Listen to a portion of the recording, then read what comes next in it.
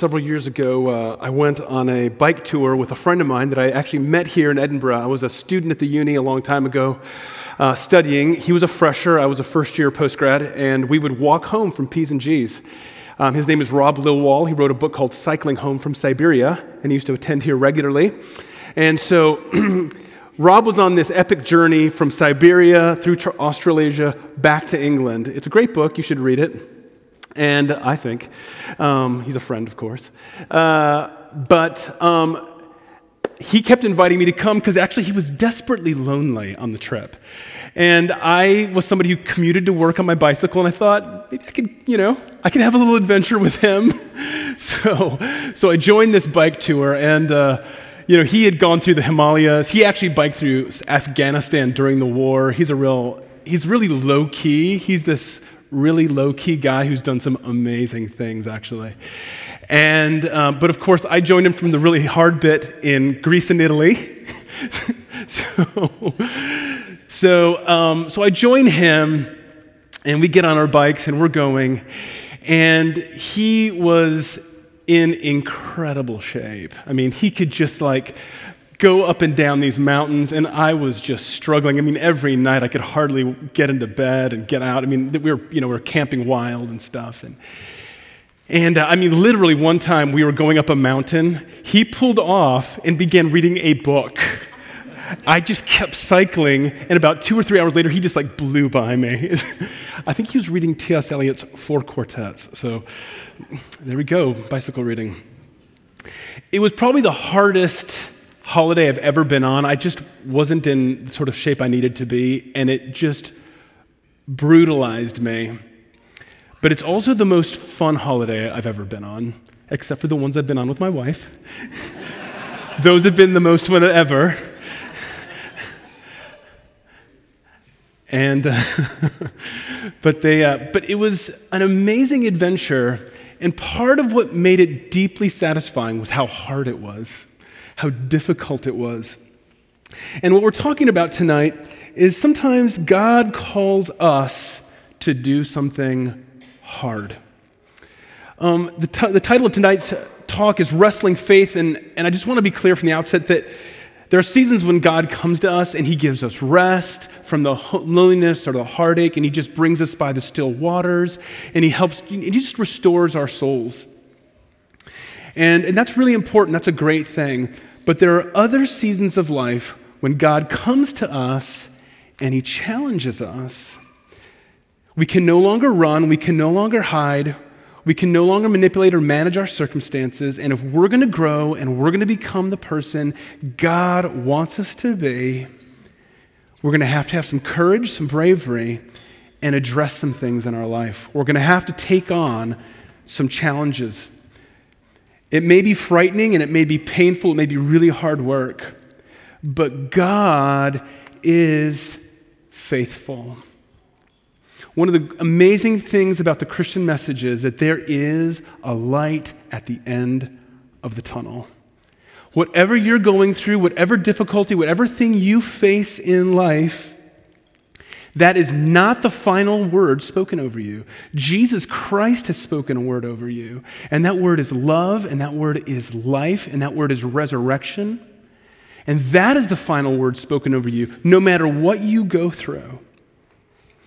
So that gives us the courage, and that gives us the ability to take on painful and hard things. Now, today's story of Jacob wrestling the angel is one of the crucial turning points in his life. Jacob has run from trouble and bad relationships, but he can do so no longer. And if we're going to understand this story and its significance, we have to understand the context in which it occurs. Jacob is the son of Isaac and the grandson of Abraham. They've been given the promise of God. He has given them the land of Canaan. They're going to be blessed. A nation is going to come through them. And then he actually says, through you, all the nations of the earth will be blessed. I'm choosing you, not because I'm going to mark you out and take you away and only bless you, but I'm going to bless you, and I'm going to touch the entire world through your life. And through Abraham and his faith and Isaac and Jacob, we are standing here today. The entire earth has been blessed and will be blessed. But of course, if you look at these people, they're not perfect. If you look at these patriarchs, they're deeply flawed people. It's actually kind of sad to read the tales of some of these patriarchs. They were people who were crying out to God, who were seeking Him, but they were flawed. And in Jacob's case, God had declared that even though he was the second son, he would carry the family promise. He wasn't the firstborn, but he was going to carry that promise. And from an early age, somehow Jacob was not content to rest in God's promise of provision and purpose, but he wanted to manipulate his circumstances to achieve success.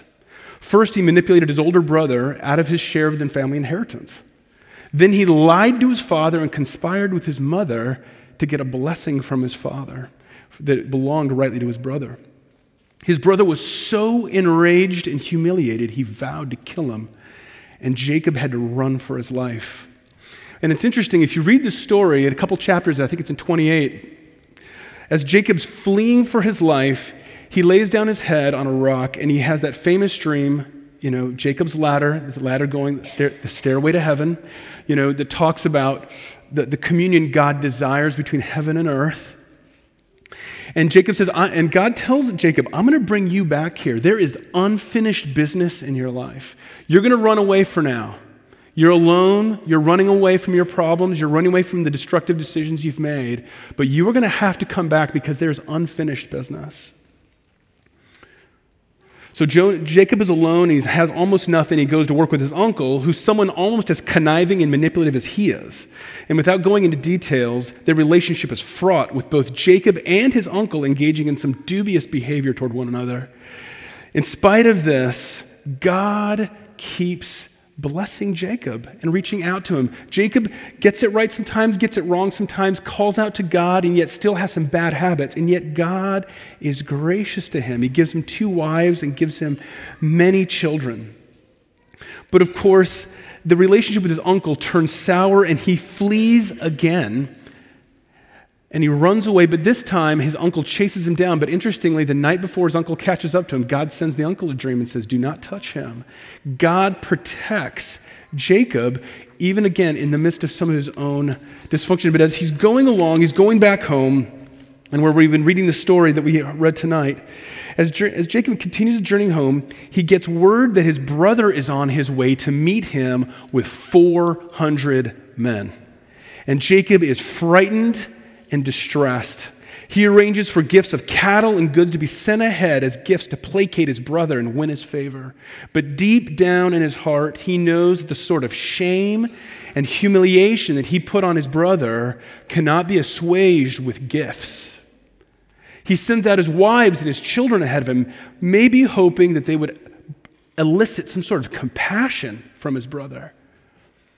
But he's also anxious that they will become collateral damage from the poor choices he's made in his life in pursuit of selfish ends, or sometimes pursuing the right ends selfishly. Sometimes we're pursuing the right things the wrong way.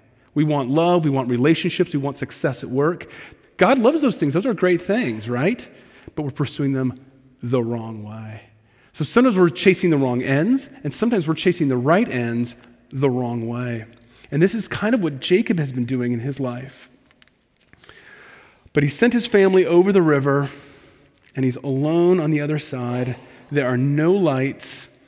He's all alone. And if you've ever been out camping in the country where there are no street lights, it gets so dark.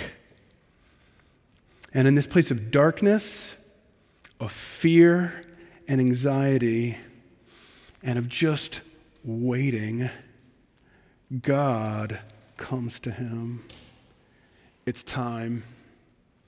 He has come to a point in his life where he cannot run anymore. It is time to deal with his choices and his relationships and with his God.